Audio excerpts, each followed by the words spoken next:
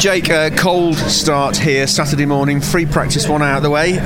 You're nodding your head. It is cold, isn't it? It's fairly nippy, yeah. How was that session for you? Not bad. Yeah, we've come here with quite a fundamental change to the car compared to where we were at Media Day. So we're dialing that in, to be honest. Like anything, it's not ideally where we want it to be just yet, but we've got a much better understanding now of what we want compared to what we had at Media Day. So right steps have been made, just need to get it toned in exactly. How much does the temperature, the track temperature, affect how much you get out of free practice? A lot. I think everyone was suffering there.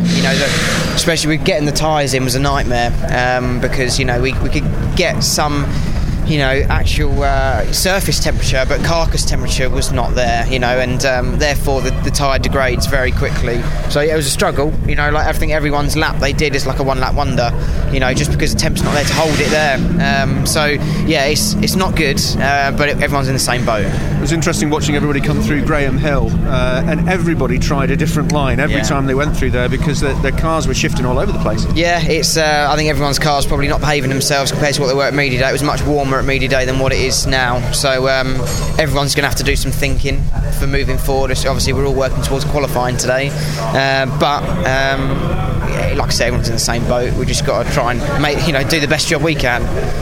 Overall though, you seem reasonably happy with the setup of the car. It's just a tweak here and there for quali. Yeah, completely happy. Car's going well, no problems as such. We're just we're just trying to get this change dialed in, really. Get the weather to warm up a bit. It'd be nice, wouldn't it? Well done, Jake. Thank you.